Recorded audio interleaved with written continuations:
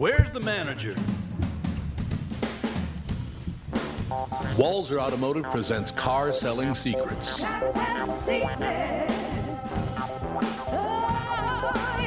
Well, it's Thursday, and that means it's time for Walzer Automotive Group's Car Selling Secrets, episode number 146. I think I got that right for the first time ever. First time ever. Joining us, special guest beaming in from Hollywood, California. Mr. Hey, Hammerhead, he's talking to you. Me? Oh, here I am. I think we're going to have to start this again. Also in studio, Andy Bernard. Mike Gelfand. And Mike Evans' good buddy, Tom Bernard. Yeah, there he is. There he is. Michael Bryant, Bradshaw and Bryant, what's the latest? We're just trying to represent people who've been injured through no fault of their own. We're trying to talk to them before they talk to an adjuster or before they take a settlement that isn't something they should get based upon their injuries. How many people are out there in different, not in the law business, that love to run around scaring people before you even get to them? Well, adjusters want to settle cases and Right. they want to close files. So based upon that, they do what they have to. I think there's a lot of circumstances where they probably act as attorneys where they're not attorneys and they try to explain people's rights, or they give them a certain view that if they look at it. And what I always say is this: if the adjuster really truly thinks the offer they made makes sense, they'd have them come see us. And that's exactly my question is, you have to understand who has your best interest in mind, correct? Well, you want to know what your rights are. Whether or not you decide you're going to hire us or not, that's a choice. It's a free consultation, and you want to understand what all your rights are and what coverages you have. And plus the fact I hang out with you, so you got to be a good guy if I'm hanging out with you. Maybe. Okay. Ladies and gentlemen, Michael Bryant, Bradshaw and Bryant. Doug, how are things going at Burnsville and Coon Rapids Nissan? well, we're in first and second place for the year in Minnesota. That's pretty impressive. What do you think the secret is? Well, clearly people like overpaid morning DJs that can't throw a first pitch over the plate. That hurt my feelings on so many levels. Sorry, some people actually like these goofy ads, but there's a lot more to it. I think people really like the one price upfront approach. They know they are being treated fairly. Yep, the free 10-year, 150,000-mile powertrain warranty doesn't hurt either. So what's going on this month? Well, inventory's finally getting better. We've got 75 Rogues and 25 Pathfinders available for delivery this month, and Nissan just came out with 1.9% for 36 months for people with good credit. The way interest rates are climbing these days, that's pretty darn good, Dougie. With all those Rogues and Pathfinders, free powertrain warranty, and low interest rate financing, no wonder Burnsville and Coon Rapids are setting records. We're like the Aaron Judge and Roger Maris of Nissans. No, you're not. Mike, before we get to it, it's a tradition in Car Selling Secrets that we have the guests start out by telling the story of their very, very first car. What year was it? And any great stories related. So you are up. My first car was an old, beat-up, about a 10, 15-year-old station wagon, and I was 16, and I had a part-time job and had enough money to get this old, beat-up car, and I had a garage band, and we put the equipment in it and used that as the band mobile.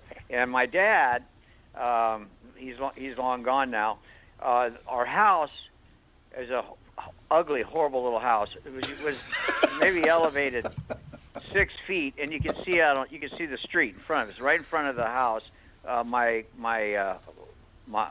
station wagon was parked, and my dad is drinking a cup of coffee one morning. And I came downstairs, and he looks at me and he goes, "Son, there's a bunch of mattresses in the back of your station wagon, son." I said, "Well, that's so." When the band goes out and plays, we put the equipment in and keeps the equipment from banging around. And my dad goes, "Looks like you've been doing a little banging around in that station wagon yourself." Well, you were a young man playing in a band, so your dad. I'm betting on your dad being correct. Mike, what did you play? What did you play in your band? Or are you a guitar player, a drummer, or tambourine? I sang tambourine and played saxophone. Okay, so you were after the chicks while the bass player and the drummer did all the work. Oh, I thought the drummer got all the action. Oh, God, no. No. Really? No. Oh, God, I was a drummer, that'll tell you. Yeah. Yeah, there's a million drummer jokes. Well, there's that Jackson Browne song, where he's thinking he's going to get lucky, and he's got a backstage pass, and then drummer walks off with his girl. Oh, it's going to happen. So that used to be the thing, but apparently the drummer has fallen. Oh, yeah. No, they're the butt of all the jokes. How do you know when the drum riser is level? You know, the thing that they sit on? Sure. When the drool comes out of both sides of his mouth. Well, pretty good line. I do know that drummers are really hard to find. I mean, that's every band I've ever heard of said that the biggest problem they had was finding a drummer. The drummers and keyboard players are in high demand. If you're at all good, you can find work. Well, the Guitar Beatles, players are a perfect dime a example. dozen. Yeah, the Beatles are a Beatles. perfect example of that. Pete Best was their drummer, and they didn't like him, or John Lennon didn't like him, so got rid of him for Ringo. Yeah, that's right. That is true. What are you going to do? So Mike Evans, Mr. Mike Evans, was that in Hawaii that you had the station wagon? No, that was right after we moved from Hawaii. My dad was transferred from Pearl Harbor to Long Beach Naval Base, and that's when we just moved to California. I only went to school. I only went to high school for one semester, and got this band together. But they were really good, and I quit school when I was a sophomore, and then I got a job at. This is a funny story. I got a job at KRLA, emptying the trash and working the switchboards when I was 16. And these record guys used to come in, and the program director would make them wait hours before he'd listen to their music to decide whether or not to put them on. So I got to know these record guys, and one of the record guys used to bring his girlfriend in with him. You know the story. And we got to talk, and I said, hey, I got a garage band, and they were telling me about they were trying to start a singing act, him and his girlfriend. So I used the KRLA switchboard to call high schools in L.A. And say, how about pay us $120, and my band will come out and play during the halftime of your basketball games, high school basketball games, and we have a friend of ours, a girl and her boyfriend that will sing, and they'll put on a 20-minute show, and they'll take up the halftime. I know so who I it started booking is.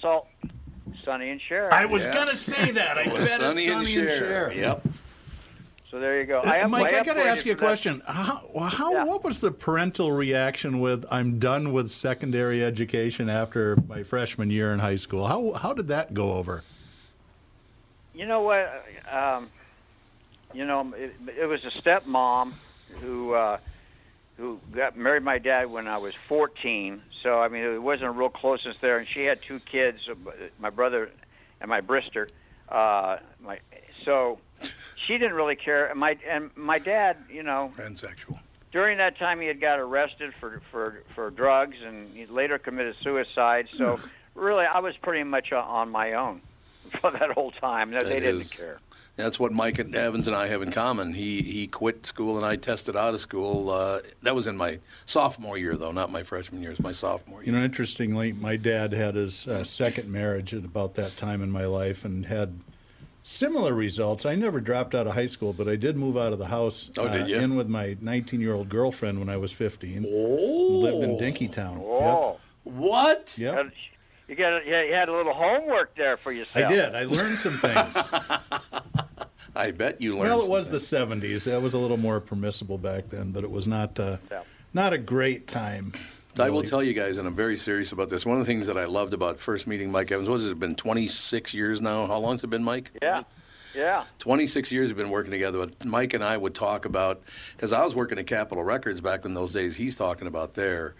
So we used to go through all the different things about remember this. And Mike and I had a lot of things in common as far as bands are concerned and record labels are concerned. And God, remember those great conversations, Mike? Oh, and we'd be on the golf course, and all I would have to say is, "Hey, Tommy, give me some Scotty Brothers stories." Oh God, the Scotty brothers.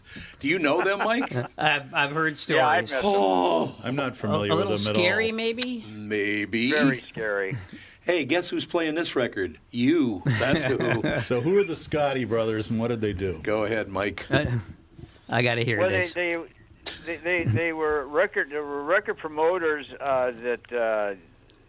I mean, they were crooks, is what they were, or at least you didn't dare. Whatever they said, you just went along with it. We'll just go along with that. So they got a lot of records played that probably had no business being played, but you didn't go against the Scotty Brothers. And I mean I mean that in all seriousness. I give you a great line, as a matter of fact. Bobby Hurt was a vice president of promotion at Areola Records, the first label I worked at for about 6 months before I went to Capitol. Their name, the Scotti Brothers' name came up, and Bobby Hurt was a Southern boy. And he goes, the Scotti Brothers, that's who you asked me about, Tommy? I'll tell you one thing. Once you hire them, you can't fire them.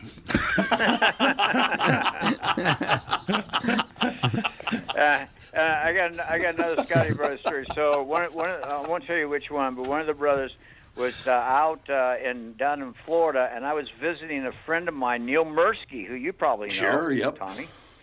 So me and Mursky, I was at Mursky's house, and we're smoking a big one, and something came up about, he goes, hey, one of the Scotti Brothers are in town, wants to take me out to dinner. Let's soak them for a nice big dinner. So, okay, so we went out to Miami, actually South Beach, had a big dinner, and he picked us up in his car, at a rental car at Mursky's house. So when we came out of the restaurant, we went to the rental car, and it wouldn't open the door. He couldn't get the car door open. Lost it. Started kicking the car, smashing the car, breaking the side window. Son of a bitch, a damn rental car, son of a bitch, just going crazy. And then Mursky goes, you know, there's a car looks just like yours over here. Oh, no. So, sure enough, walked over there. The door opened right up for them. Oh. Do you think the Scotti Brothers left a card or a number? Oh, I'm sure they did. Sorry about the damage. Yeah. I love it. God, the record business back in those days, Mike, unbelievable. How many different stations were you at in Los Angeles? I worked, the first station was KRLA. Then I actually got on the air when I was 17 at KFWB. Cleve Herman was the sports director. Remember him? Yep. I still remember my sign out because we did news every hour, 24 hours a day, and that's what my first gig on the air. And I still remember my sign out. You ready? Mm-hmm. Atop the KFWB time and temperature tower, make the mark at the moment 75. That's 75 degrees at KFWB Los Angeles. Beautiful, baby. Beautiful. That's talent. That's some talent right there, Mike. I still remember the sign out my first, and my first assignment as a news story, and this shows you I was pretty well down on the. I mean, I was the bottom guy. They go, we don't know if there's going to be anything happening. Cleve Herman goes, I don't know if there's anything going to be happening, but I got an assignment, your first assignment for the next week, every single night. We need you to be at the L.A. Coliseum. I go, okay, what am I covering? He goes, well, there may be nothing to cover, but it's the Billy Graham Crusade. It'll be 100,000 people there. We just want somebody there in the press box just to see, to make sure nothing goes wrong, any riots or whatever. That's my first assignment, covering the Billy Graham Crusade at the L.A. Coliseum. Did he heal you? He was great. Was he a healing guy? I can't remember. I don't think so. No, he wasn't a healing guy. Oh, he was not a healing guy. I do remember that he and Dick Nixon talked about the Jew problem. Well, I just talked to Doug about that before the show. Yeah. Quiet, he's right there. He's right here in the room, Tom. Isn't Kanye talking about that now? I believe so, yes. Unbelievable. No, of all the people I've met, Billy Graham is in the top three. I mean, I was really amazed. Yeah, Billy Graham, Neil Armstrong. I mean, come on, Neil Armstrong. I mean, him more than anybody else. I met him at I was working for the Dodgers. We were in Houston. It was 1971. I was at the batting cage, watching batting practice. I was going into the dugout, go upstairs, have and eat before the game. And Tommy Lasorda was sitting at the very edge of the dugout talking to some guy. And as I walked by them going in, Lasorda called me over. He goes, Mike, come here. So I walked over. He goes, this is Mike Evans. Mike is Neil Armstrong. And Neil was in Houston because that's where Nassau was at the time. Yep. And dude, I made such an ass of myself. I just shook his hand and I kept saying, "You walked on freaking moon." He goes, yeah, I know. I go, no. Yeah, I know. you left the planet and walked on the moon. I know. He goes, yeah, I know. Lasorda goes, let go of his hand. Okay. I was pretty impressed by that. And Muhammad Ali was the third one. Muhammad Ali. I never got to meet him. Talked to him once on the phone, but I never met him in person.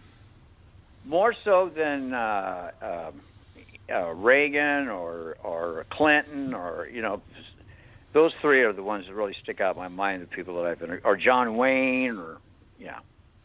Interestingly, I've got a good friend of mine who was an Episcopalian priest. He's English. He actually married Sarah and I, and he's probably 80 now. And I asked him one day, I said, so when did you get the call? And he goes, it's kind of a weird story. My family was not religious. My mom was an atheist. I was at Oxford in space physics program, and a friend of mine took me to a Billy Graham rally, and I walked out of there and said, I'm going to change my life and become an Episcopal priest. It was just like a lightning bolt. And this guy is incredibly rational, and he's a very good friend, but it's just, I never saw him preach, but apparently he was very, very powerful. No, I'm telling you, that Billy Graham, I mean, to me, he changed so many millions of lives, all for the good. All for the good. And he was down to earth, easy to talk to, just a regular guy. I was really impressed by him. But, the oddest job I ever had was I was the voice of the Billy Graham Crusade. You were? Yes, I don't know how that happened. No, it wasn't actually. It was the Billy Graham Crusade. Is this Billy Shea? Bill Shea. That's who it is exactly. But it wasn't. Billy Graham wasn't. I think he had passed away. It was his son. Oh, Franklin. Franklin, yeah. Franklin. And it was a great gig. First of all, of course, I was entirely the wrong person for the job. But second, the great thing was, after I did the spot, there were like 32 tags for the 32 cities that he was going. Oh, sure. So it was a very lucrative job. And unfortunately, no one told them that I was on the other side. What? Yeah. Well, that's fortunate, isn't it? I think it's very fortunate for me, yeah. You think they might have turned on you? I mean, yeah, it's possible, Yeah, I get some bad news for you, by the way. I was looking through just some of the figures, trying to figure out who's going to end up where, and there's going to be a red wave. There was no red wave. There's going to be this. There's going to be that. Did you know that in this election, 30% of Jewish men voted Republican? Oh no, the Orthodox Jews are all about Donald Trump. But is that 30% now? Oh well, Tom, you've seen their families, right? Well, that's true. It's very good. You're right about that. When you go through 5 generations and each one produced 12 children. Yeah, that's true. Yeah. Have you ever been to Brooklyn? I mean. Oh sure, yeah. That's true. Good point. You ever been to Brooklyn? But how about those Vikings? But the amazing thing about just one little factoid. And that is that Kanye West, or Ye, as he is now known, yeah.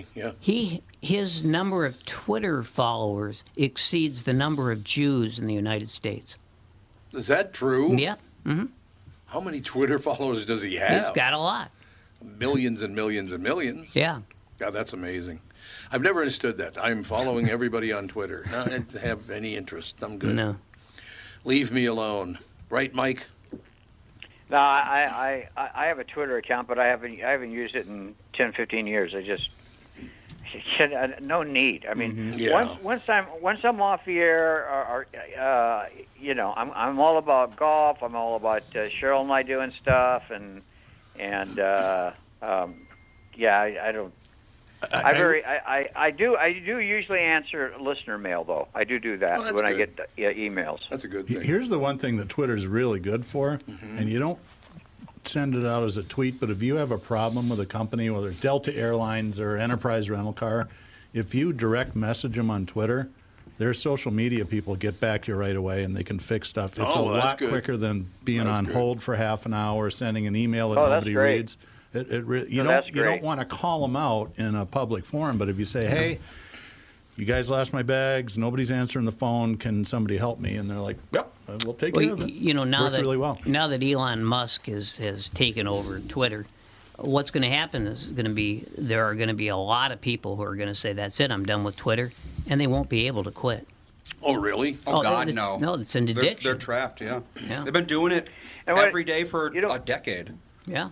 You know what I do? What I do, and if I have a complaint with an airline or something, what I do is I threaten to say that the next morning on my syndicated show, I'm going to bring up the president of the airline being a child molester. Wow. Well, I'm sure that gets attention. I think they call that extortion, that Mike. People to call me back right away. Yeah. Might be a problem, but it all works. Hey, Mike, I have to ask you a question. Speaking of the elections and all that, there's no way they're going to elect that Republican guy as mayor of Los Angeles, are they? I mean, he's leading right now, but that's hard to believe. It's hard to believe, but We got a Republican mayor in New York City. That's true. Yeah. And Lauren Boebert is losing. It's just that's a shocker. I mean, the country's is in the shits. I mean, I just really wish we could kind of move away from the hatred part of it, though. Oh, you're on that side? Well, then I hate you. It's like, settle down, for God's sake. Yeah. Relax. I know. Yeah, what the hell? It's not good. It's not good. I just wish, can't we all just get along? Can't we all just get along? What was encouraging for me, and Mike and I were talking about it in the elevator, at least some of the concession speeches were professional. And yeah, it seemed like it. Scott Jensen, who failed in his bid to become the Minnesota governor, said, look, it turned out to be a blue wave, and as Republicans, we have to figure out what lessons we can learn from that and figure out what the path is forward, which is perfect. I mean, that's what you really should say. I got a man tip up. for him. I lost.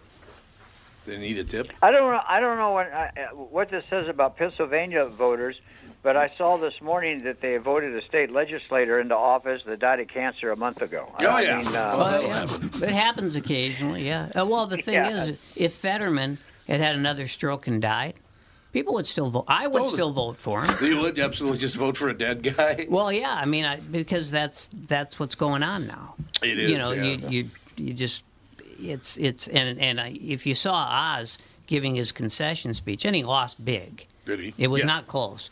I saw a guy who was just entirely relieved to be done with this. I don't think he wanted any part of it. Oz? Yeah. I could understand. I heard an interview with a Pennsylvania voter, and he must have been from New England because he goes, yeah, you're just a carpetbagger. You should go back to New Jersey. And he had no experience. He had no business running. There you go. Yeah. Not from Pennsylvania, well, man. and look, you look at a few hundred hours of attack ads on TV. Yeah. And you get the point after a while. You're not voting for someone. No. Right.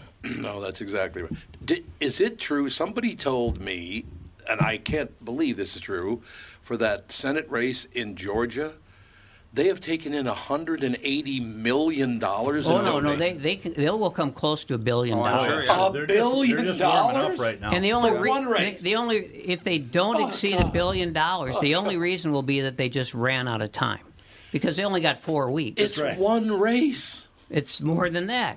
It's every race. It all comes down Here's to the bottom line, though. Here's the bottom line.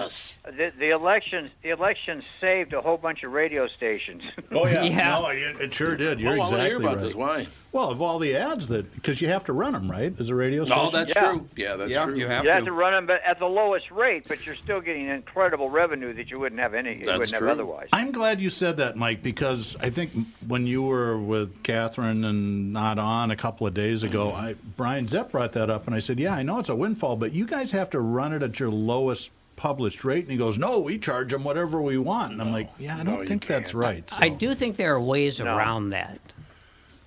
Buying the lowest rate? Yeah. I don't know what it would be, though. I'm that not would look sure either. really bad for the radio station if they did that. Well, yeah. Especially if they were charging certain people more and certain people Well, less. that's why the rule is there, so they don't do that. That's why the rule is there. Yeah. Okay. A little cumulus. So I would next time you see Brian, tell him that I was right, will you? What if You're you just always right, though. No, what if I'm you not just always set right. your lowest rate really, really high? Well, yeah. Yeah, there $1 you million go. per second. There you have it. Well, New I rate think- card. I think- New rate card. Yep, exactly. I think there is something like that going on. Oh, there's so much cheating across every. Well, wait a minute, not in elections. radio. No radio sales guy would ever cheat. Oh, they No. never All lie. right. We only have. This is only a 90-minute show. There's no I do have a lying in question radio. for both Mike and Tom because you guys, not unusually, I think, in the era, both started in radio when you were in your teens. Yeah, Mike right? Evans and I both started. Yeah, so that's right. Does that happen anymore? I don't think so. Does it, Mike? I think the teenagers are a lot smarter now. That might be true. Well, the legendary Wally Walker started when he was, 15? Yeah, he was 15. Well, a teenager with a lot of charisma is now a Twitch or a YouTube star, not a radio star. He's an So you can get influencer, a lot more money on YouTube. A lot more money. There's no doubt about that. You know, for me, when I went to work at KRLA and I just turned 16, a guy named Emperor Hudson did mornings. Casey Kasem did midday. Sure, I remember that. Bob Eubanks did afternoon. Yep. Pretty good lineup. And a guy named Rev Foster did nights. And A lot it's of puking. Hey, ladies and gentlemen. Well, that's right. That's right. We're going to come out and listen to us. those guys were smart because Eubanks, I tell you how Eubanks really he went from just being an afternoon jock. He borrowed a lot of money, but he went in with Rev Foster, the night guy, and got his friends to loan him money. And it was Rev Foster and Bob Eubanks that brought the Beatles to Los Angeles to the Hollywood Bowl. Yeah. Wow, I didn't know that. Yep. And I was working there at the time and got to be backstage during that whole thing at 16. Pretty amazing. You know what my favorite Los Angeles radio trick was? What's that? The real Don Steele, who was phenomenal on the radio. You remember the real Don Steele, obviously, Mike? Sure. Right? Sure, I knew Don. One of the greatest things he ever did, he drove onto the Steel Bridge in Los Angeles County, parked his car sideways and said on the radio, "Get the hell off my bridge." I think you might get in a little trouble if you did that these days. Probably not a good idea. I think there's more armed motorists in L.A. now than there was back then. Yeah, you don't want to be doing that, man. I don't know. Looking back at radio, though, Mike, I don't regret for 1 minute getting into radio because I've never had a real job. No, I've said that. I've said that 1,000 times. I've never had a real job. I've never had to fill out what do you call it, an application for a job. I never have either. Never happened. I've never gone through any of that. You know, the only two kinds of people in radio are those who are going to be fired and those who are going to get fired. I've experienced those. You know, and when I would get fired, and I've been fired 5 times. And when I get fired, my favorite line after the first time is when they would say, you know, "We're letting you go." I'd go, "I've been fired from a lot better radio stations than this piece of shit."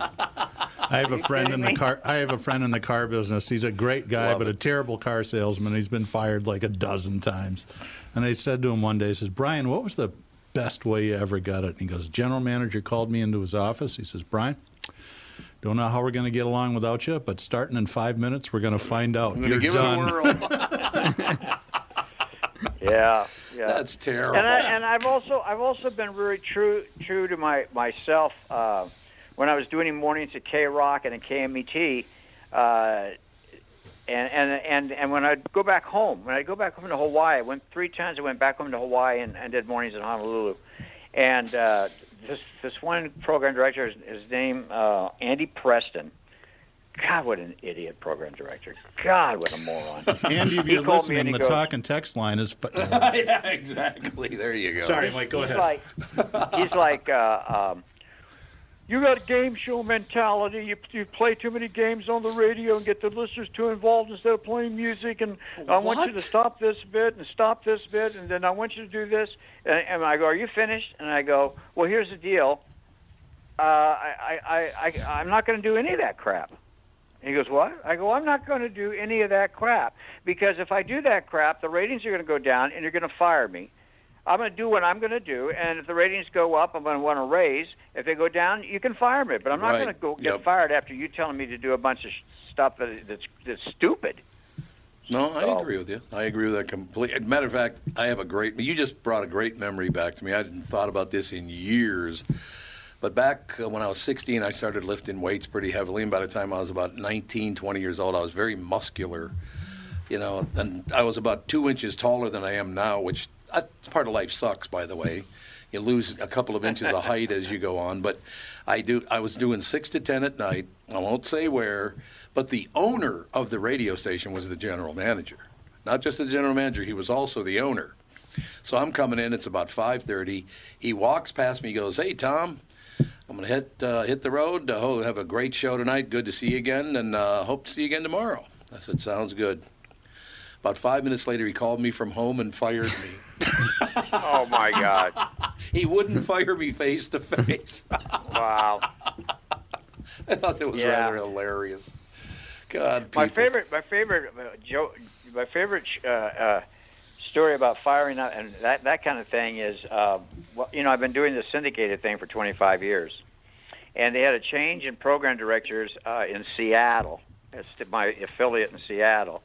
And this program director calls me, introduces himself, because I'm the program director. He goes, "Look, now," he goes, "first of all, I've heard you say a couple of things. Then you always say, see what I did there?" Which you've heard me do on your show. Yes, sir. I'll make a funny thing, go, "See what I did there?" He goes, "Well, that is the dumbest thing I ever heard. I don't ever want to hear that again." And then so when you talk about, this is back in the O.J. days, he goes, when you talk about O.J. Simpson and you refer to him as killer, you ever do that again, you're fired. Well, at the time I had like 55 stations, and I was making a lot of money. So he finished, and I go, "Well, I'll tell you what. Take the radio station, stick it up your ass, and I'm never going to be on again. And by the way, do you see what I did there? Do you see what I did there? See what I did. I just quit," and I hung up. And then he called me right back, and he goes, "We have you sold as an annual. You can't quit. We have you sold and already taken the money." I go, "Oh, well, then don't ever call me again." And then for the next week, I said, "Do you see what I did there?" on the air every time I was on. I like that, Mike. But anyway. I'm going to go play some golf, I think. You're out of here? You mind? No. You've been on for 35 minutes, man. We appreciate all your time. So, Mike, any tips? Well, first of all, if anybody wants to get in radio who's 18 years old, you're nuts. So we're not even talking to you. So we've decided. Like I said, it's all YouTube, Twitch, that sort of thing. It is now. Radio Instagram, is just TikTok. That's what personalities are on now, is those things. Yeah, that Tom is true. Bernard, Mike Evans, two old radio dogs just howling at the moon. Right now, I'm going to go howl at the moon, as a matter of fact. Mikey, we appreciate your time, but Doug Sprinthal was his idea. I've never liked Doug, so Well, you don't like anybody. Other than your grandkids. You don't like. Yeah, I got a picture of Ethan. How old was Ethan then? About 2 months old? Not very old. Probably 4. 4 months old? Little Ethan. Every time he sees me, he smiles. Now I love that because I always play. Guys, with have him. a great weekend. All right, Mike. One more question. I got before money you go. on the Vikings too. Don't let me down. All right. One more question before you go. Yes, sir. Are you still such a great putter? I can still putt lights out. I'll take you on any time. That boy can putt, man. I'm not kidding. He makes every damn putt he looks at. I hate you, Mike. And I Evans. look at the hole. I don't look at the ball, too. No, that's right. You look at the hole. So you don't get scared by the windmill? Well, the That's trick is to it. I'm time out of it. here. See ya. All right, thanks, ya. Mike Evans. What a shock. He had to leave early to play golf. Gee, nobody saw that coming. What a life. Tom here with my good friend, CEO of North American Banking Company, Michael Bilski. Michael, I was out in Maple Grove the other day, saw your new branch that's under construction. It's looking great. Thanks, Tommy. We're very excited to open our new Maple Grove branch in the Arbor Lakes area later this year. Well, the way I do math, that's the 6th North American Banking Company, and you only have 5 fingers. How'd you get to 6? I used my computer. We better not ad-lib. All right, we won't ad-lib. Never mind. People... Well, you're not that good at it. Oh, yes, that's true. That's, we have locations in Roseville, 50th in France, Hastings, Woodbury, and Shoreview. One thing I like about being a North American Banking Company customer is I can do a lot of my banking online or on your mobile app, but sometimes it helps to go in and talk to one of your friendly bankers in person. Everybody loves when you visit, Tommy. We hope to see you in Maple Grove soon. So why not bank with my banker, North American Banking Company, a better banking experience, member FDIC, and equal housing lender. You all have helped build MyPillow into the incredible company it is today and have trusted in Mike Lindell to give you a great night's sleep. Mike's latest incredible deal is on the Giza Dream Sheets, which you've heard me rave about before, that's for sure. These sheets are made from the world's best cotton, Giza. They are ultra soft and breathable, yet extremely durable. Right now, the Giza Dream Sheets at its lowest price ever. These sheets are 60% off, coming in as low as $39.99 with promo code TOM. I've worked with him for 26 years now, and I loved every minute of it. He's just one of those guys. He's always in a good mood. Mike, I mean, you were on the show for most of those years. Sure. He's just a very pleasant guy. He's a goofball. There's no question about that. He makes stuff up. I've heard him tell stories about the Beatles. It's like, that never happened. He might make a story up here and there. I have no knowledge. You know what's amazing is that we had so many guys who came on the show trying to do what he did. Oh yeah. And I don't remember if it was before or after him, but it's both. Yeah, it was both. But you couldn't find anybody. No, he's really good at what he does because he's been around radio since he was 15 years old. Yeah. You know, that's the whole deal. You know, he goes all the way back as a little boy listening to Akuhead Papuli in Hawaii. Aku Papuli was legendary. I've heard of him. Didn't we have him on the show? No, he died. He died a long time, 20 years ago, didn't he? Oh, maybe really? More than that. Yeah. Aku Papuli. We must have played like a clip then. And his real name was like Bill Johnson or something like that. That's the best part of it. Yeah, it was from War Road. Probably from War Road. It was actually more interesting than that. Herschel Hohenstein. Oh! Delfino! The Brotherhood. It's like the most Jewish name on earth, but he goes by Akuhead Pupule. Akuhead Pupule. Yeah, I bet. What was his name? What, Hohenstein? Herschel Lieb Hohenstein. Herschel Lieb Hohenstein. Mm-hmm. That's your real name, isn't it, Mike? Well, I thought about it. Yeah, you're going to work on it. I never understood why my parents named their kids Mike and Tony, It's like, where were they running from? That's true. Yeah, that's true. You and your brother, Mike and Tony. Irish and Italian, that's us. That's very, very true. Yeah. That's amazing. God, that was... Well, they wanted you to arrest your brother one day. Yeah, maybe that's what it was. There you go. The Irish cop and the Italian not so much cop. So where was Herschel from, does it say? Brooklyn, of course. Of course. No. Well, I guess that kind of seals that deal. Huh? When did he die, Andy? 83. Oh my God, 40 years, almost He's been 40 dead years ago. 40 years almost? years. Jesus. Yep. That's sad. That was right after Marconi. Exactly. Well, he wasn't that old either. I don't think he was, It doesn't say how old he was. I think it was, I don't even know if he's in his 50s, mid-50s, something like that. That's what I was thinking. I'm going to say 46 Joe Akuhead for some reason. Oh, wait, here we go. He was 66. 66, there you go. Missed that by Little 20 older years. than 46. Well, yeah, we missed when he came on. It's and not even close, yeah. Well, you didn't even know his real name, so you didn't know the guy too well. Actually, this market, and maybe it's just because everybody thinks that everybody knows their disc jockeys, like the real Don Steele and, all those people, legendary people in Los Angeles. But over the years, Mike, and you were how old when you came here? 1970. So I remember the KQ DJs that I remember, and we actually had one on the old podcast, Killer Kirschbaum. Oh, yeah. All the potheads. And that was when it was a great music station. And I remember the first time it went corporate, it had to be the summer of '76, because I still hate Heart to this day. And Heart's a great band, but they went from playing a music library that was just as wide as the ocean to they'd play Barracuda every 15 minutes. Barracuda. Okay, it sounds like Led Zeppelin, but I don't need to hear. What happened to John Prine and Jimi Hendrix and all this other stuff? It just... Can I tell you my great KQRS story? Sure, of course you remember Tack Hammer? Oh, sure. Program director at KQRS back when it was an underground radio station, and I was working at Capitol Records. So this was back in the 70s, long, long time ago. And I go to see Tack Hammer one day, and he's kind of grumpy, and I said, "What's the matter, Tack?" He goes, "Oh, God, they want to add some music, and I don't want to play it." And I said, "What's the matter?" He goes, "It's just too poppy. We don't want to play poppy music. This is an underground radio station, and I don't want to start playing poppy music. I mean, Jesus, let's be honest." And he's talking to me now. He goes, "Let's be honest about this. We start playing this kind of music. I mean, what the hell's next? Like, they probably hire you as the morning guy." Did he really say that? He actually said that That's to me awesome. about 15 years before they actually hired me as the morning guy. That's so funny. Eerily prescient. Yeah, eerily prescient. Tack didn't live to be that old. Tack's been dead for a long time now already. Remember, KQ was the only station that would play the National Lampoon Radio Hour? Oh, I love the National Lampoon. I listened to that every Sunday at like 7 o'clock yes, or something sir. like that. And then, I don't know if it was Chevy Chase or one of them said, might have been Brian Doyle Murray, actually.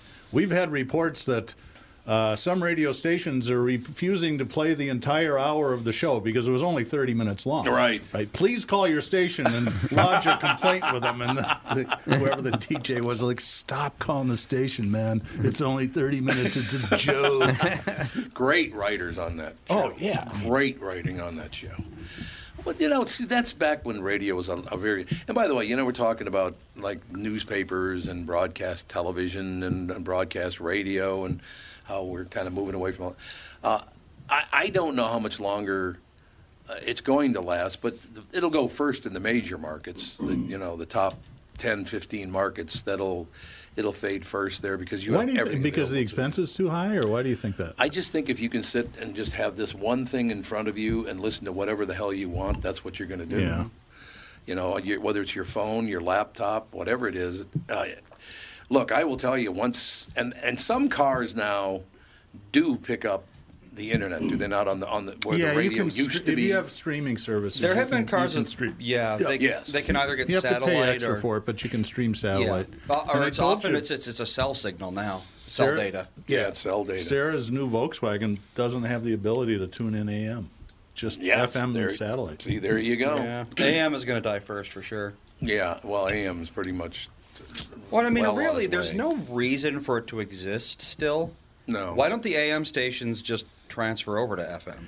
Because they already have FM stations. You can only get so many licenses. Yeah. I know, but I think there's plenty of openings at this point. I think CCO still does pretty well, I think. They do. I mean, they've bucked the trend. Yeah. And what's the big one in Chicago? Is it WLS? WLS and WGN. I mean, one of the advantages they have is that they can broadcast a much bigger range. That's true. AM is a huge range. Yeah, FM is a flat signal, so once you get past 100 miles, you cannot pick it up, and that's all there is to it. Unless you have repeaters or however. Mm-hmm. Once you can get in your car and just bring up whatever podcast you want, radio's got a problem. Cell data's so cheap now, too. Yeah. People have been talking about, like, cars will be able to pick up the internet and podcasts for a long time, but cell data is still expensive in a lot of places. Yeah. And once it's to the point where you're paying, $10 a month for 500 gigs, that's the point where everyone is going to switch over from radio. Well, let me ask you, everybody, this question. We all have internet access and we all have computers. Not me. How many websites do you actually look at regularly? If you're like me, it's probably 6 or 7. It's 6. Yeah. I've got the entire knowledge of the entire planet, and I'm looking at, And 2 of them are my bank accounts. So yeah, right. I probably go through about 15 a day. Do you? Okay. Yeah. That's a lot.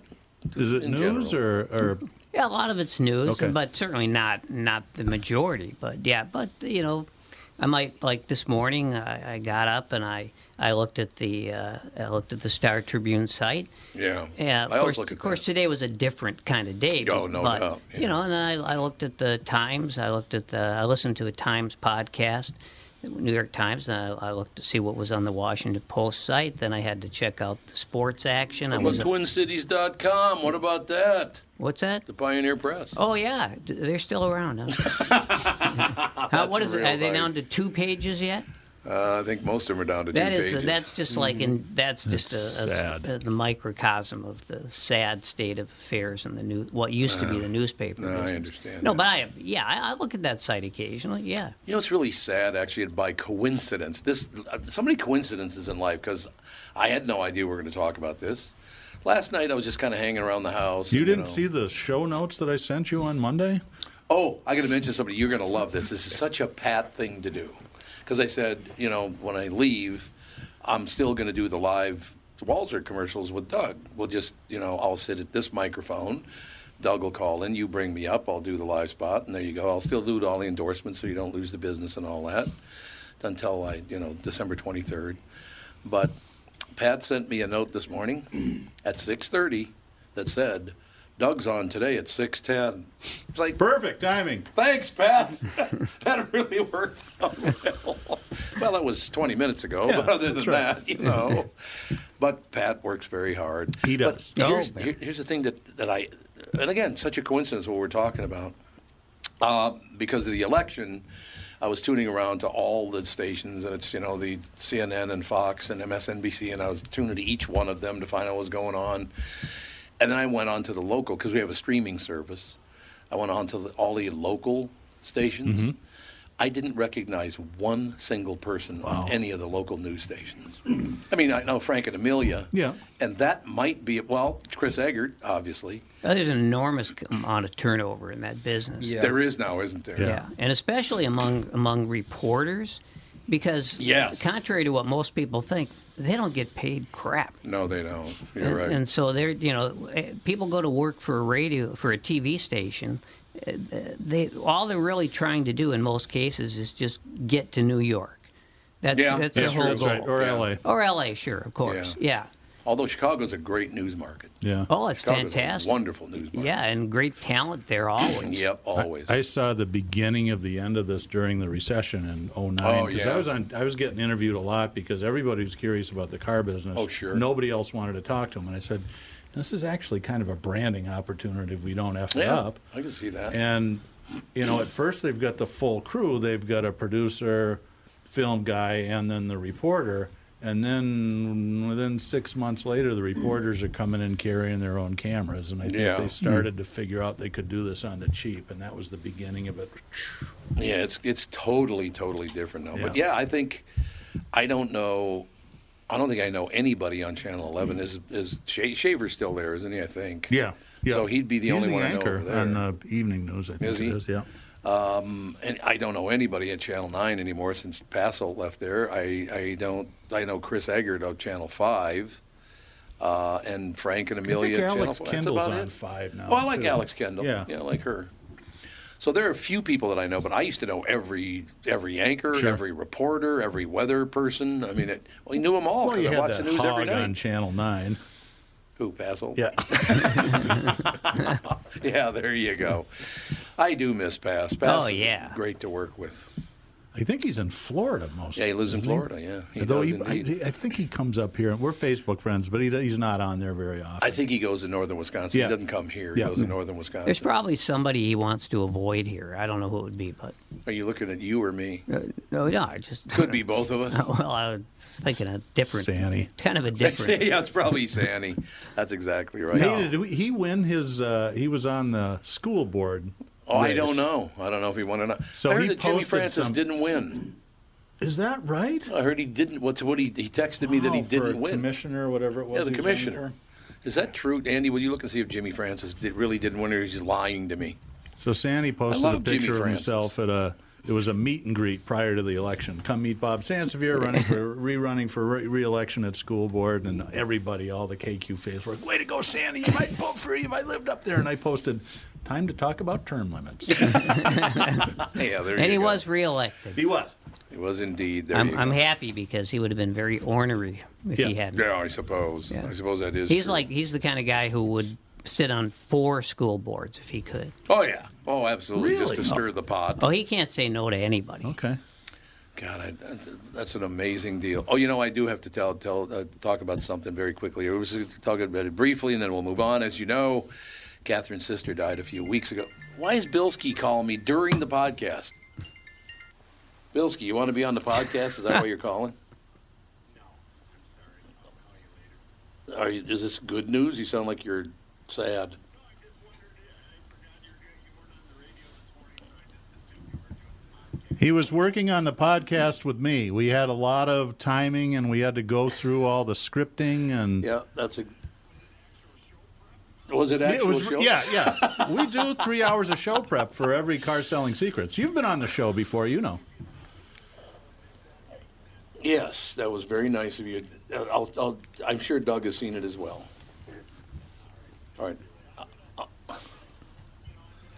Riveting radio. This is great We'll get it done. podcasting. Or whatever All right, it man. is. Talk to you later. Bye. Are we on?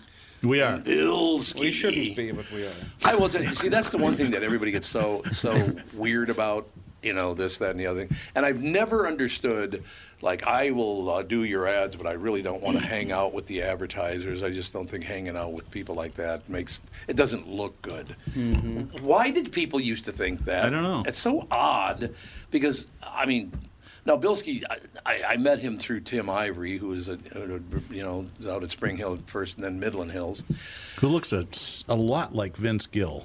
Yeah, he does. I met him at Nashville, I think, Oh, 3 great years guy. ago. He's a great guy. Really, Absolutely. a wonderful time. But I've become really good friends. Well, I assume you and I are good friends. It's just from my side. From your side might be different. Stop being sensitive.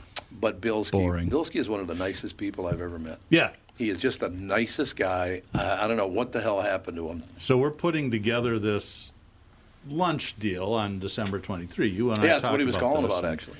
He's actually sent me, here's my invitation. What do you think? Should I use the formal or the possessive? I'm like,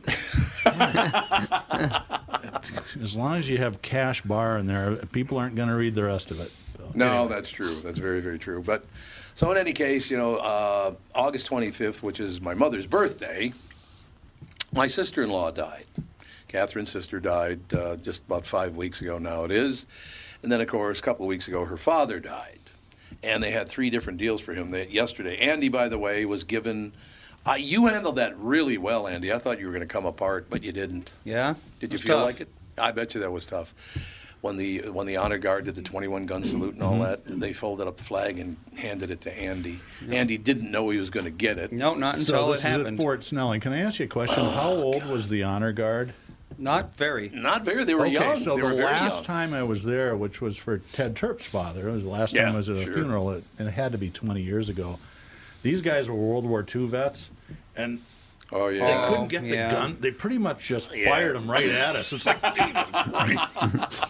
Well, along those same lines, and I'll continue my story, but when they did played taps, I look across and there's a man who was sitting in his chair. Yeah, I saw him. You saw him? He was sitting in his chair next to his wife's crypt, right? And he's just reading a book.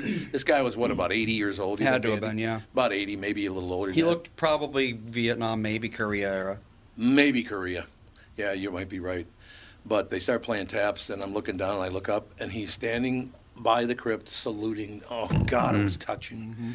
Watching those guys, the guys put their lives on it. Because Don went to World War II when he was 16 years old, which was illegal to do. You had to be but 17. a lot of kids did A it. lot of guys did it. A lot, yeah. Got shot, was injured, the whole deal. He's a war hero. I mean, He was in some camp liberation, wasn't he? yes, Did you tell me that? I think He went Dachau. from North Africa to Germany. Yeah, and then he was stationed in Germany for a while until he got injured, and then he went to France, and then he got sent back. So we lose Catherine's sister. We lose Catherine's father. We're slogging through. We had the thing yesterday and went very, very well. Very sad. A lot of tears flowing and all the rest of it. And so I get up this morning and I got all these messages and I went, oh God, what now? Andy Fisher died this morning. Oh, Andy. did he? No, no. He did indeed. That's the No, guy. you're that- named after him, right? Yep. Yep, Andy is named after Andy Fisher, my dearest, oldest friend. I've known him for a long. Well, Terry Burnham I've known longer. Terry Burnham, and then there's Tommy O'Brien. But we get on Tommy O'Brien because Tommy O'Brien's father was Irish and his mother was Puerto Rican. And I said, "Well, is Tommy in town?" He goes, "No, he's deer hunting." I said, "Who the hell ever heard of a Puerto Rican deer hunter?" And Yeah, Tommy usually you called- don't see a lot of people using pistols on deer. Yeah, there Sorry. you go. Let's see, we just had 12 advertisers call and canceled. They canceled now Yeah. for that. Well, I will tell you this: Tommy O'Brien's brother, Patrick O'Brien, was my brother-in-law, so I think I'm okay with it. Yeah. And by the way, their mother, Deadina, oh God, she was born in Puerto Rico. Just a wonderful, wonderful woman. Had, God, what did she have? Like 9 children, something like that. But one of the sweetest people.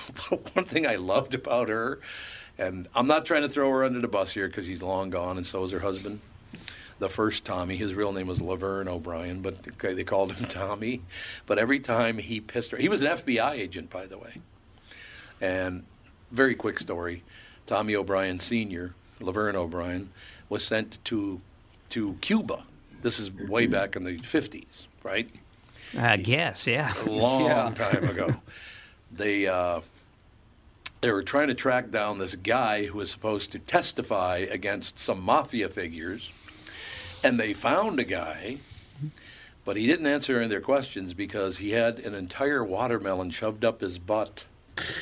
Do you imagine how that felt? God, I think Miralax would do the job just as well. You think? I mean, they had to cut what about a foot wide X in his anal canal. All righty then. I get the picture. But in any case, so yeah, Andrew Joseph Fisher III died this morning. Well, some people say he died last night, and some people tell me he died this morning. So I don't know for sure exactly the moment that he died, but this is a guy who, Catherine and I named our son Andy after him. I loved that man, I can't tell you. I saw him a couple of weeks ago, and there were a lot of tears flowing in, man. Boy, that's tough. Mm-hmm. You look at that's the guy I keep telling everybody always, 5'7", weighed about 165 pounds, one of the toughest sumbitches I ever met in my life. God, he was tough. He was one of those kind of guys, if you wanted to fight Andy, he would just fight you until you got tired, and then he'd beat the piss out of you. Because he just never got tired. Huh? Yeah, he kind of rope-a-doped it. That's pretty much what he did. Then you use the speed. So, Andrew, we love you, and we're going to miss you. Man, I don't know what the hell to do without my buddy Andy Fisher. You know, he lived in Arizona for a long time, so periods where I didn't see him for years, but then when I did see him, it was like, old home week every time. Doug, how are things going at Burnsville and Coon Rapids Nissan? Well, we're in first and second place for the year in Minnesota. Well, that's pretty impressive. What do you think the secret is? Well, clearly people like overpaid morning DJs that can't throw a first pitch over the plate. That hurt my feelings on so many levels. Sorry. Some people actually like these goofy ads, but there's a lot more to it. I think people really like the one-price upfront approach. They know they are being treated fairly. Yep. The free 10-year, 150,000-mile powertrain warranty doesn't hurt either. So what's going on this month? Well, inventory's finally getting better. We've got 75 Rogues and 25 Pathfinders available for delivery this month, and Nissan just came out with 1.9% for 36 months for people with good credit. The way interest rates are climbing these days, that's pretty darn good, Dougie. With all those Rogues and Pathfinders, free powertrain warranty, and low interest rate financing, no wonder Burnsville and Coon Rapids are setting records. We're like the Aaron Judge and Roger Maris of Nissans. No, you're not. Michael Bryant, Bradshaw and Bryant, what's the latest? We're just trying to represent people who've been injured through no fault of their own. We're trying to talk to them before they talk to an adjuster or before they take a settlement that isn't something they should get based upon their injuries. How many people are out there not in the law business, that love to run around scaring people before you even get to them? Well, adjusters want to settle cases, right, and they want to close files. So based upon that, they do what they have to. I think there's a lot of circumstances where they probably act as attorneys where they're not attorneys, and they try to explain people's rights, or they give them a certain view that if they look at it. And what I always say is this: if the adjuster really truly thinks the offer they made makes sense, they'd have them come see us. And that's exactly my question is, you have to understand who has your best interest in mind, correct? Well, you want to know what your rights are. Whether or not you decide you're going to hire us or not, that's a choice. It's a free consultation, and you want to understand what all your rights are and what coverages you have. And plus the fact I hang out with you, so you got to be a good guy if I'm hanging out with you. Maybe. Okay. Ladies and gentlemen, Michael Bryant, Bradshaw and Bryant. One thing I will tell people is don't get edgy with me right now because I've taken a lot of loss in the last 6 weeks, so shut the hell up. A lot of stuff's been going down lately. Yeah, and it seems like half the people I know, and I'm talking about people I know really well, it seems like half the people I know are, I would just say, in trouble right now. Yeah. Really? Yeah. Why is this? 27 people since my brother died. Well, 27 people I know have died. We talked about the blue wave. We talked about the red wave. Yeah. But it's really more a matter of despondence wave right now. You're right. Well, there is that. Yes. You're absolutely right. I mean, I know people they're drinking 5 times as much as they used to. Yeah. I know people who are literally thinking about just saying, "Okay, I'm done."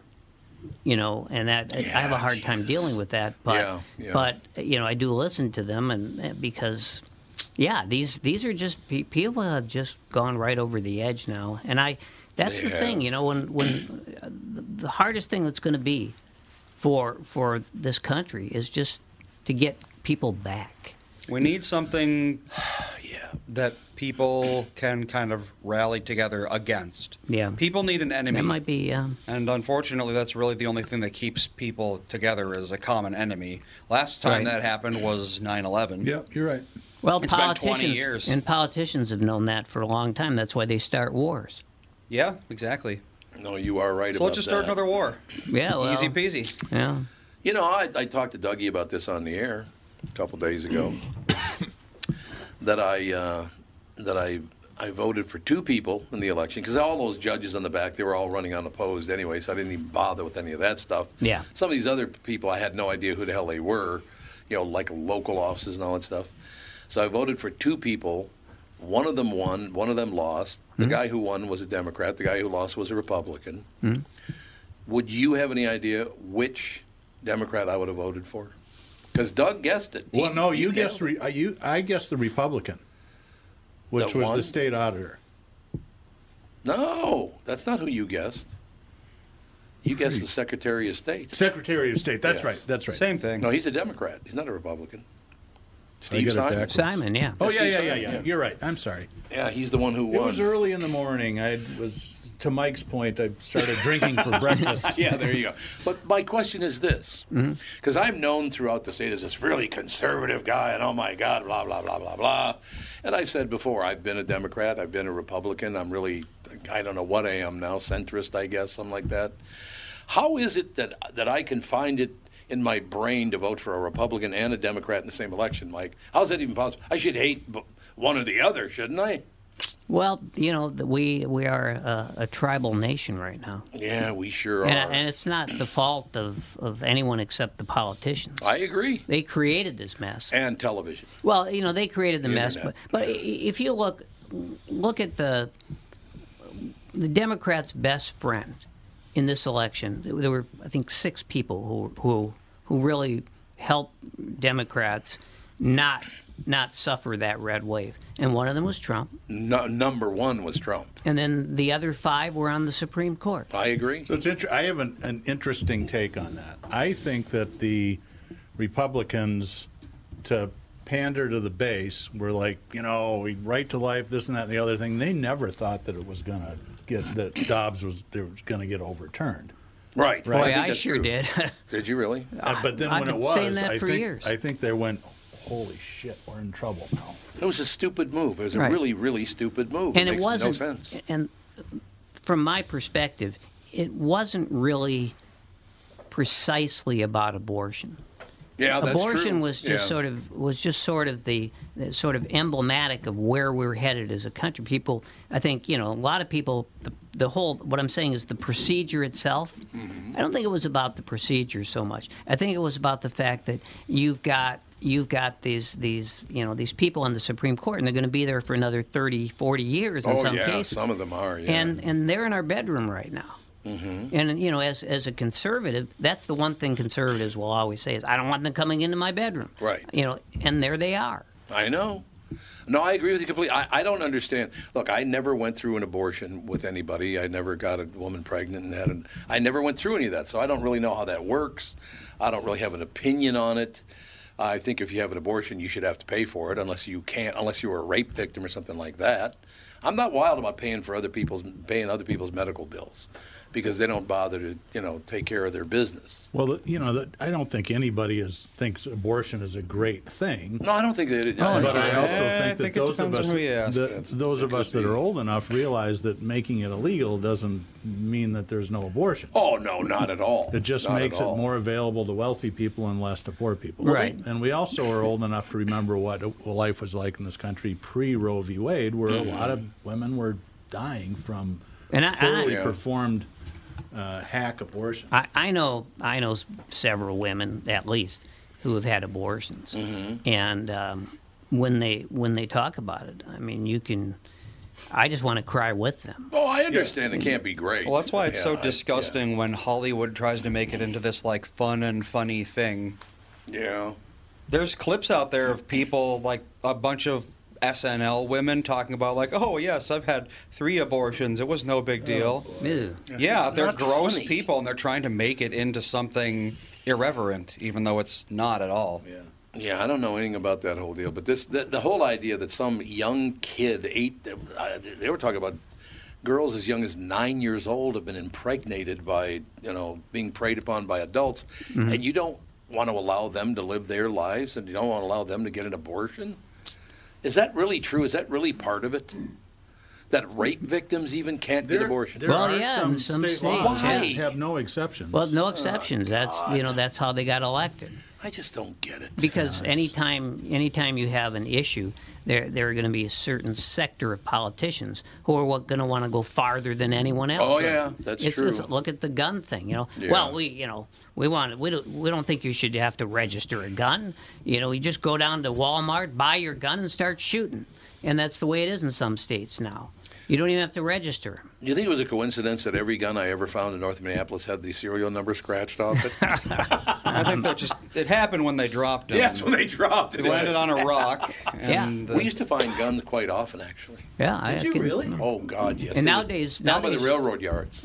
well, yeah, they Really? dump them. Yeah, yep. And nowadays, you know, you don't have to have a gun with a serial number at all. Oh, you don't really? No, because you guns just have to print have a 'em. serial number. yeah, don't you they? can. Oh, with that's right. 3D You can print printers, guns. You I make forgot. ghost Yeah. guns if you want to. Yeah. That's right. I don't like that. No. I'm going to be honest with you. The It's ghost always gun been thing. well, you could always make zip guns too. I mean, Well, just, yeah. Right. any The kid could do that. former prime minister of Japan was killed by a zip, a zip gun. Yep. Oh, that's Just right. a Just a- tube what, with 3 or like 4 a months battery ago? Yeah. taped to it. Yeah. You don't really. Guns that aren't Abe? dangerous. Was that Bullets, Abe that got killed? Right. Bullets are dangerous. And Well, that's that was the Chris Rock bit. How to eliminate gun violence is to make the bullets really expensive. yeah, and they did. I'm so pissed at you. In 3 years, when I've got enough money to Yeah, buy a bullet, exactly. you're dead. Well, they really should have serial numbers on the bullets. Yeah. You would Yeah, think. they should. And then Oh, every bad bullet call. that's sold, would be tracked to some degree. That would make more sense. Where do you guys think the hatred part comes? That just because you and I agree on nothing politically, why would I hate you for that? I don't understand. Well, see, that. there were these two brothers named Cain and Cain and Abel. That's true. And they lived a long time ago. Going on for quite a minute. I don't understand why I would hate somebody, though. Do I have to look at myself as a victim to hate somebody for that reason? Is that what that's all about? Well, that was what Cain thought. Fear. Yeah, It's He about thought of himself as a victim because Yeah, he did. Abel he had better sacrifices for the Lord. So he Yep. was like, well, I don't have anything good. And we've talked about this before. I really think that the biggest issue is that we're able to communicate with people easily now, but not Absolutely. face to face. That's Yes. true. That's I very, mean, I have very some true. friends that are very conservative, and we know that we differ politically. And when we're together, it's like, let's just not. We Yeah, just it's- don't all talk these about other that things stuff. in the world to talk about. Don't ask, let's not don't talk tell. about the stuff that we're going to disagree with. But there are a lot of people. I mean, I knew a guy. I worked with him for years, and we always got along. I knew that he was to the right. He knew I was to the left. We got along. Yep. And the political culture changed radically. And then every single time he would send me an email, he would use the phrase "the Clinton crime family," and he couldn't write me an email. And I finally said to him, "Okay, we can't be friends anymore, because you just can't let it go." You know what you And- should have written them? That wasn't the Clintons. It was the Kennedys. What are you talking about? Wrong crime family, Wrong my crime. friend. Yeah, wrong. Yeah. Well, of course, we all have our own crime family. Oh, yes, we do. Yeah, and of course, in my family, it was my family was the crime family. I love. Can you say his name? Because that's the greatest name I've ever heard. What's that? MM. Oh, MM. No, Can you- well, you don't wanna say the no, name? I don't mind. I had a This was his name, by the way. I had a cousin, Mr. Margulies, and the Margulies family was a tremendous family, except Right. except Yes. that the progenitors were members of a different family, and there's a lot, this was not an uncommon thing, at some point, where you had people who had grown up in the ghetto, Right. the Jewish ghetto, and there weren't a lot of avenues. It's the story of the mob everywhere. People come to the country and there's nothing there for them. Right, they don't Can't start get the a mob job. in Wayzata. No. So, but Mr. Margulies was my third cousin, and he was the youngest member of the family of his family. And the childhood was really bad. Yeah. And the dad, who was he was mobbed up, and he was like a minor lieutenant, but he was still. If you remember that family, you remember that family. Yep. And the kid just didn't have anywhere to go. Growing up in Las Vegas, and I didn't know him well. at all. But I knew him a little bit, and I was able to visit him a few times. And he wound up. The family scourge, really, when you go back to my mother's side of the family, it's not crime, it's heroin. Yeah. Oh, yes, absolutely. Well, one does tend to lead to the other. Well, yeah, it could go either way, you know.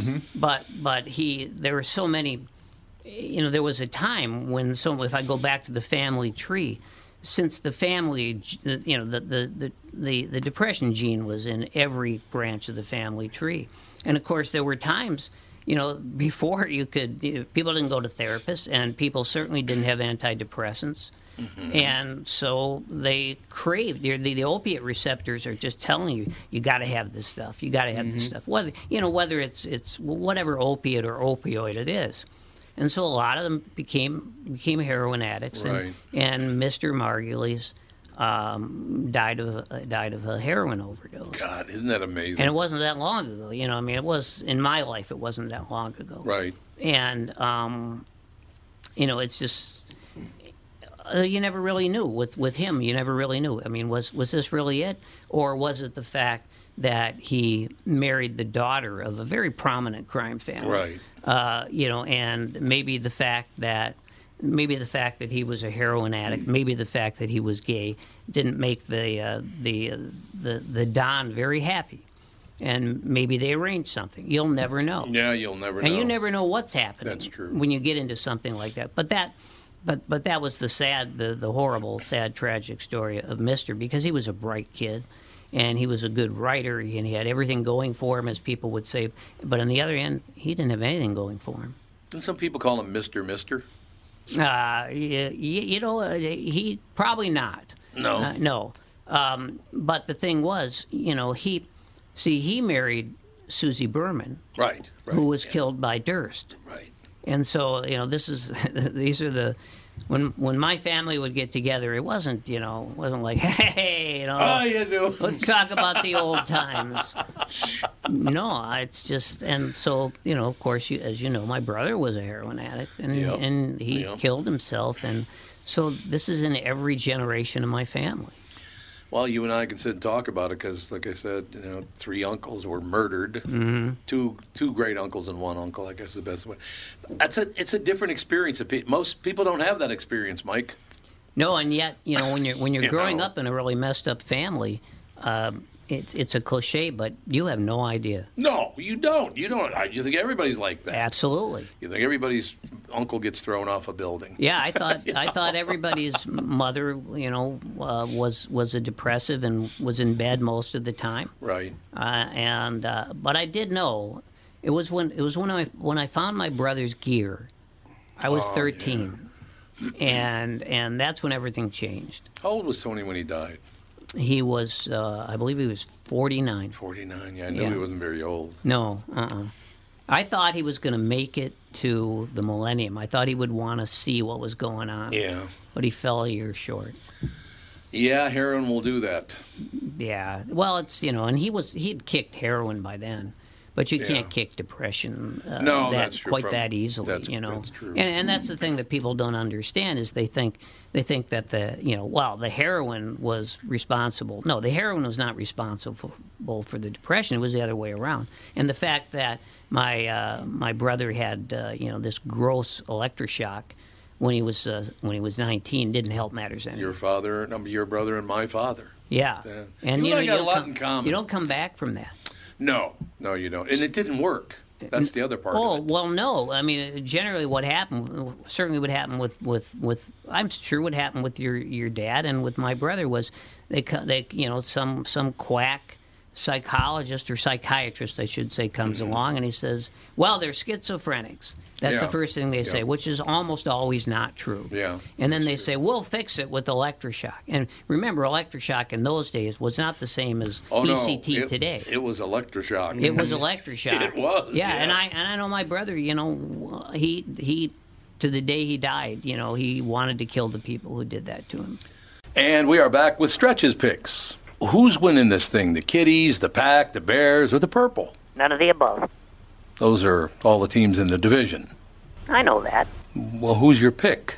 I'm going with Sabre Plumbing, Heating, and Air Conditioning. What? It's not a football team. Sabre is one of the largest Bryant dealers in the state, which means you save. Yep, I'm going with Sabre and Bryant, doing whatever it takes to keep you comfortable.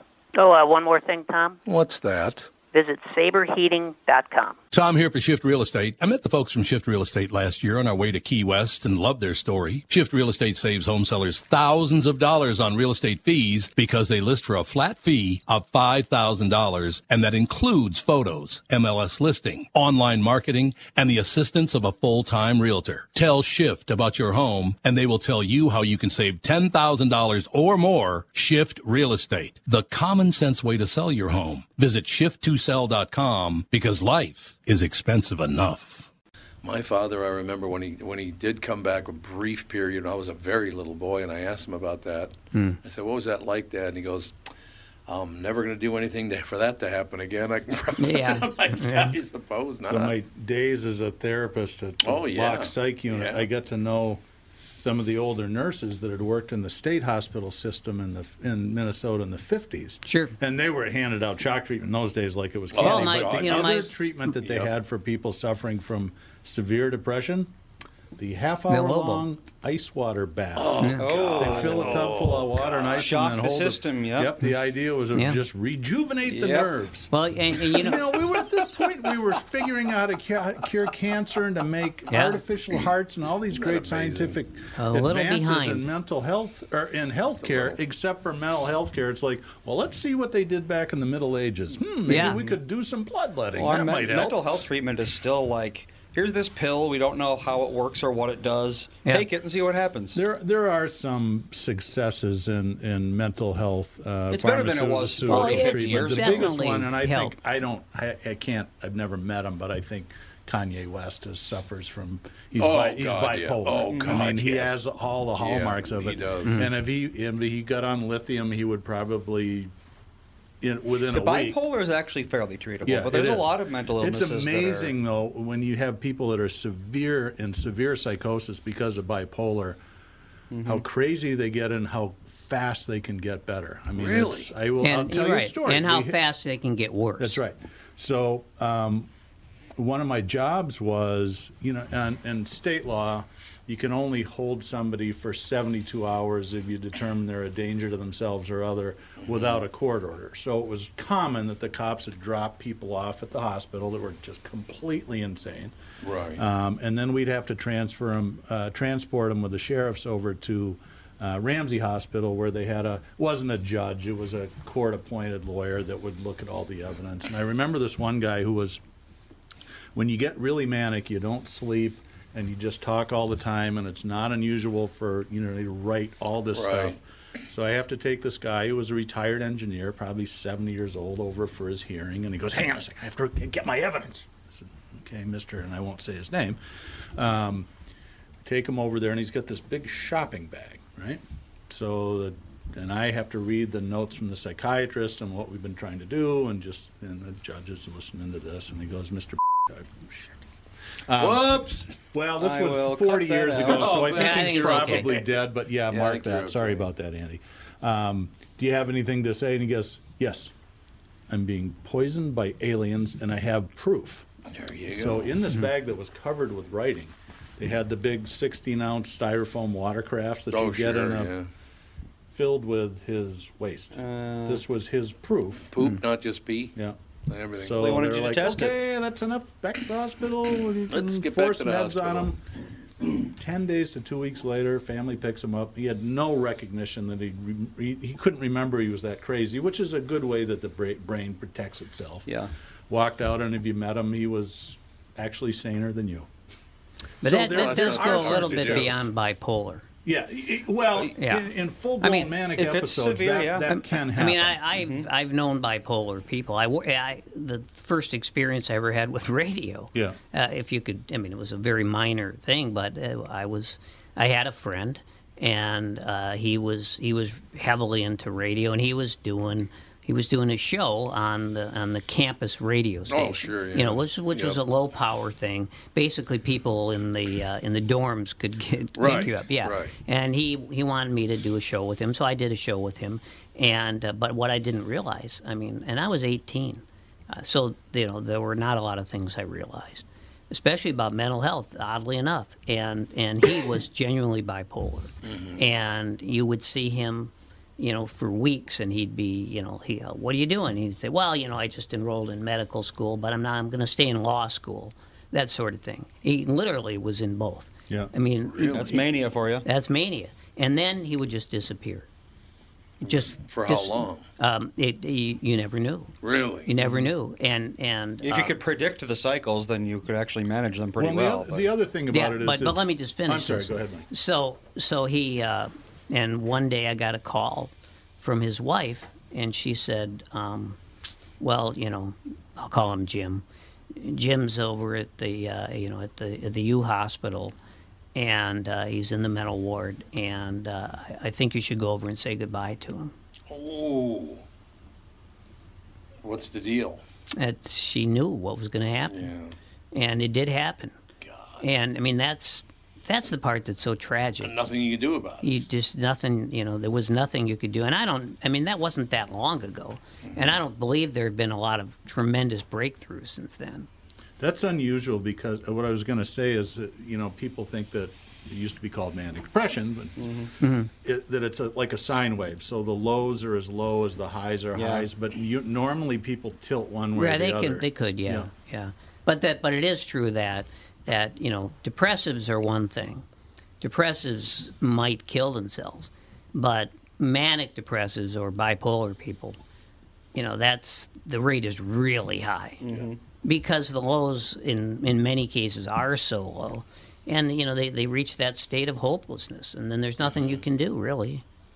So yeah, your friends, when he got manic, he was still able to function. I mean, be able to get into law school. Oh yeah, he could. He was highly functional. Medical school that's not somebody that's psychotic. They just have excess energy and they're not sleeping. But when they go farther, that's when it's all and I'll tell you, one of the delusions and weirdest moments I had in radio was when his son, I knew his son, you know, when the kid was probably, you know, 4, 5, 6 years old. And then I knew about him as the years went by. And I knew, obviously, he was very troubled, as anyone would be.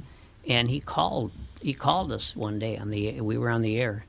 And he called and he started. I don't remember what spurred him on. I don't remember what sort of triggered him. But he called, and he was talking about how he very personal. You know how sometimes people would call and it was like we were family. Oh yes, absolutely. And they would just tell you everything. And a lot of times you know, it wasn't that you didn't want to hear it, but it's a very awkward thing. And when people start giving you their life story, and you know, you can't reach them, you can't see them, you can't touch them. And he talked about how, you know, he just could never, you know, he just couldn't deal with women. He wanted to have a girlfriend, but he never had one. And of course it was really weird because he started telling a few details, and I immediately knew who it was.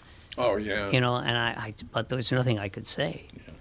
God, remember the woman that called in? Oh, I know where you're going. Oh, yeah. She was very angry because she had never been paid because she wrote every script for the KQ Morning Show.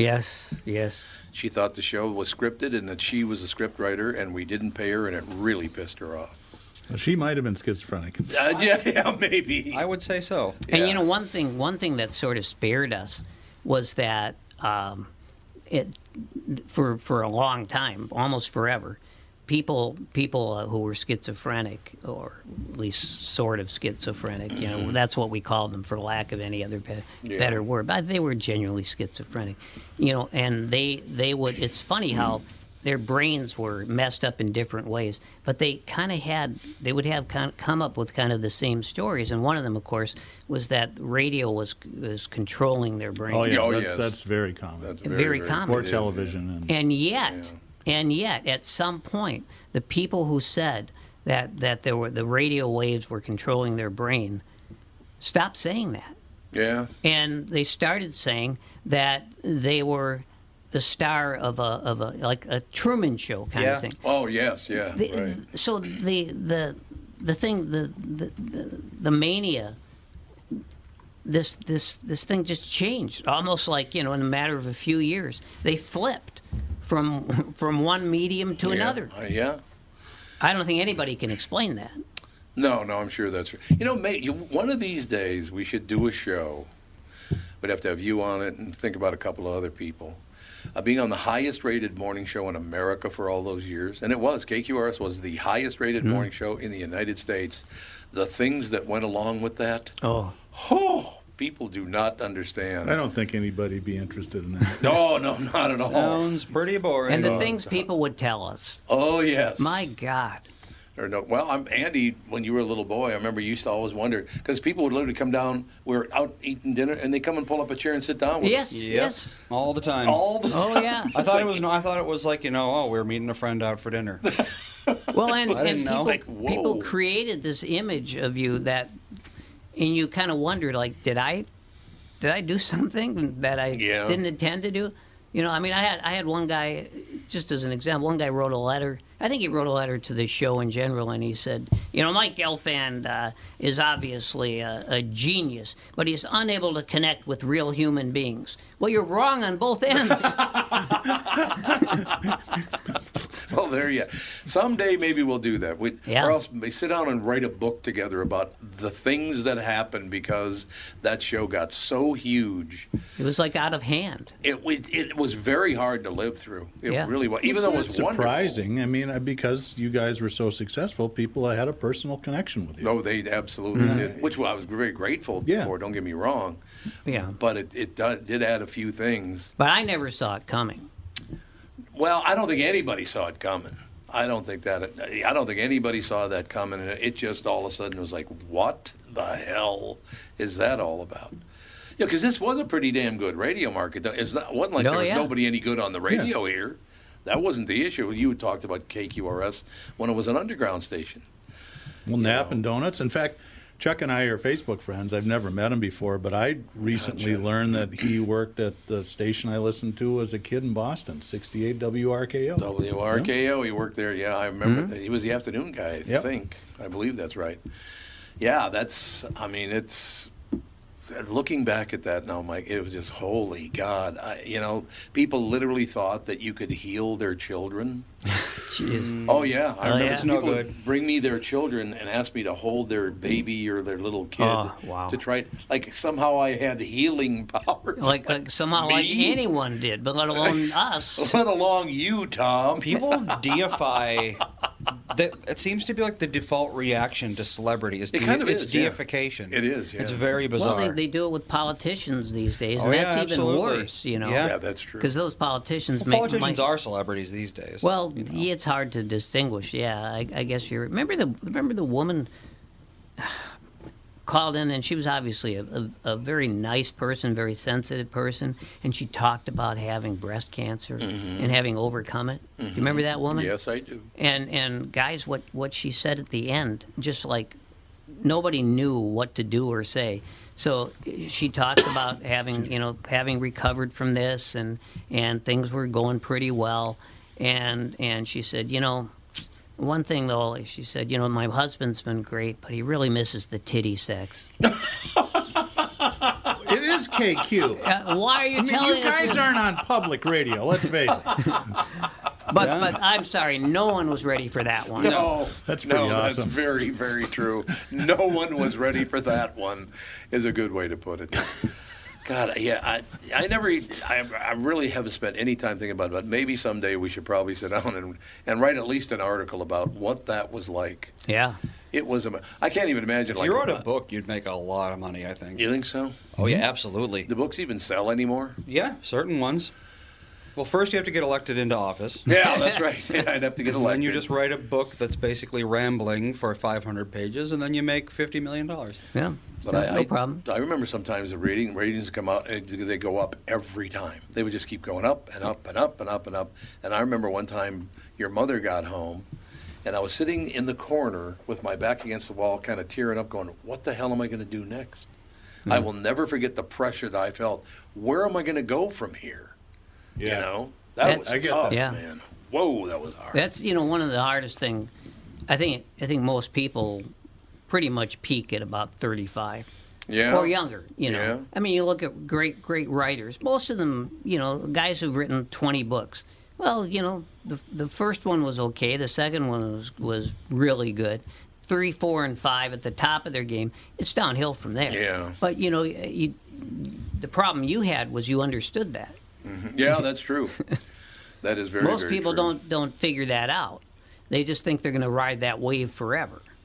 Mm-hmm. Yeah, no, I think you're. No, they do. They think it's going to last forever. And look, that show, the KQ Morning Show, was huge for about 28, 29 years. Well, that was just the fluke. It was absolutely. Then you started doing live Walzer commercials, and it was ruined all everything. downhill from No, it there. might have The had something to do slow, with- painful death. Might have something to do with who bought the station, if you know what I'm saying. I hear you. So let's take all the money and put nothing back into it. Okay, that's a great idea. It's Yeah, perfect. well, it's hedge fund America. Yes, it It is. is hedge fund Everything is owned by a hedge fund now, and Yeah. they don't care about making money for the station No. or whatever the Nope. investment is. So I'm sorry. I mean, I guess that's pretty much my point has been made. Yeah. I have a question True, for though. you. So at what age did you realize that nothing lasts forever? Who, me? Yeah. I think it was probably 7 or 8. Okay. Honest to God, Yeah, I was pretty young. I was very young. Well, I mean, the first time you see a pet die, I think is like the introduction to that kind of Yeah, realization. that's true. That's true. That's a big one. Mike? I think it was when I was born. Coming out of the womb. My Like standard. I had a good 9 months, and now this. Yes. Well, that's my standard joke. Is that I came out of the womb. I looked up at my mother and I said, "Not you again." Not you again. That's abnormal. Man, you got to wrap I this had a up better already. run because I made it till 12. I remember in 1970, that was the year within 6 months that my folks announced their divorce and the Beatles broke up. Oh my God. Nothing lasts forever. Yeah. And, No, but that's once very, you very understand true. that, then it's a little easier to navigate life. I think. When did Clayton die? Oh God. I was pretty young. Yeah, you were really young. I was probably 6 or 7. He was yeah. such a great dog. Well, that about wraps up man. episode 146, another highly focused episode. I thought it was phenomenal. We Hey, start where else out you with gonna tune Mike in? Evans, and we wind up in mental health care strategies, heroin addiction, Which we need more of. mobsters. Yeah, I don't think we even talked future about of radio. anything that he was supposed to be on to talk about, really. Well, he did tell a car story about That's his, true. He did do that. Yeah, but that was you. You had to I had work to that dra- one I out. had to of him. drag it Coerce out him. of him. Yep. So maybe we'll do an actual automotive show next week. There's a lot of things changing in the market, so like stay it. So tuned. next week, the week after that, we should announce basically. So the 24th, that's Thanksgiving, right? yeah. We are on that week, but we're not on the 24th. Well, we're not on Thanksgiving. No. I've been working on the notes for months. It's unbelievable. I was going to sing. turkey I'm sure trot. you You were sell a gonna lot sing. of cars on Thanksgiving. Oh yeah. Mike was going to sing. But now we won't. Well, we can tell Thanksgiving stories the week before. I like That's it. right. There you go. I don't really have any, actually. You just eat food. Pretty All boring. right. It's going to be a Goodbye. short show. Thanks for tuning in, everybody. We will see you next week on Walzer Automotive Group's Car Selling Secrets.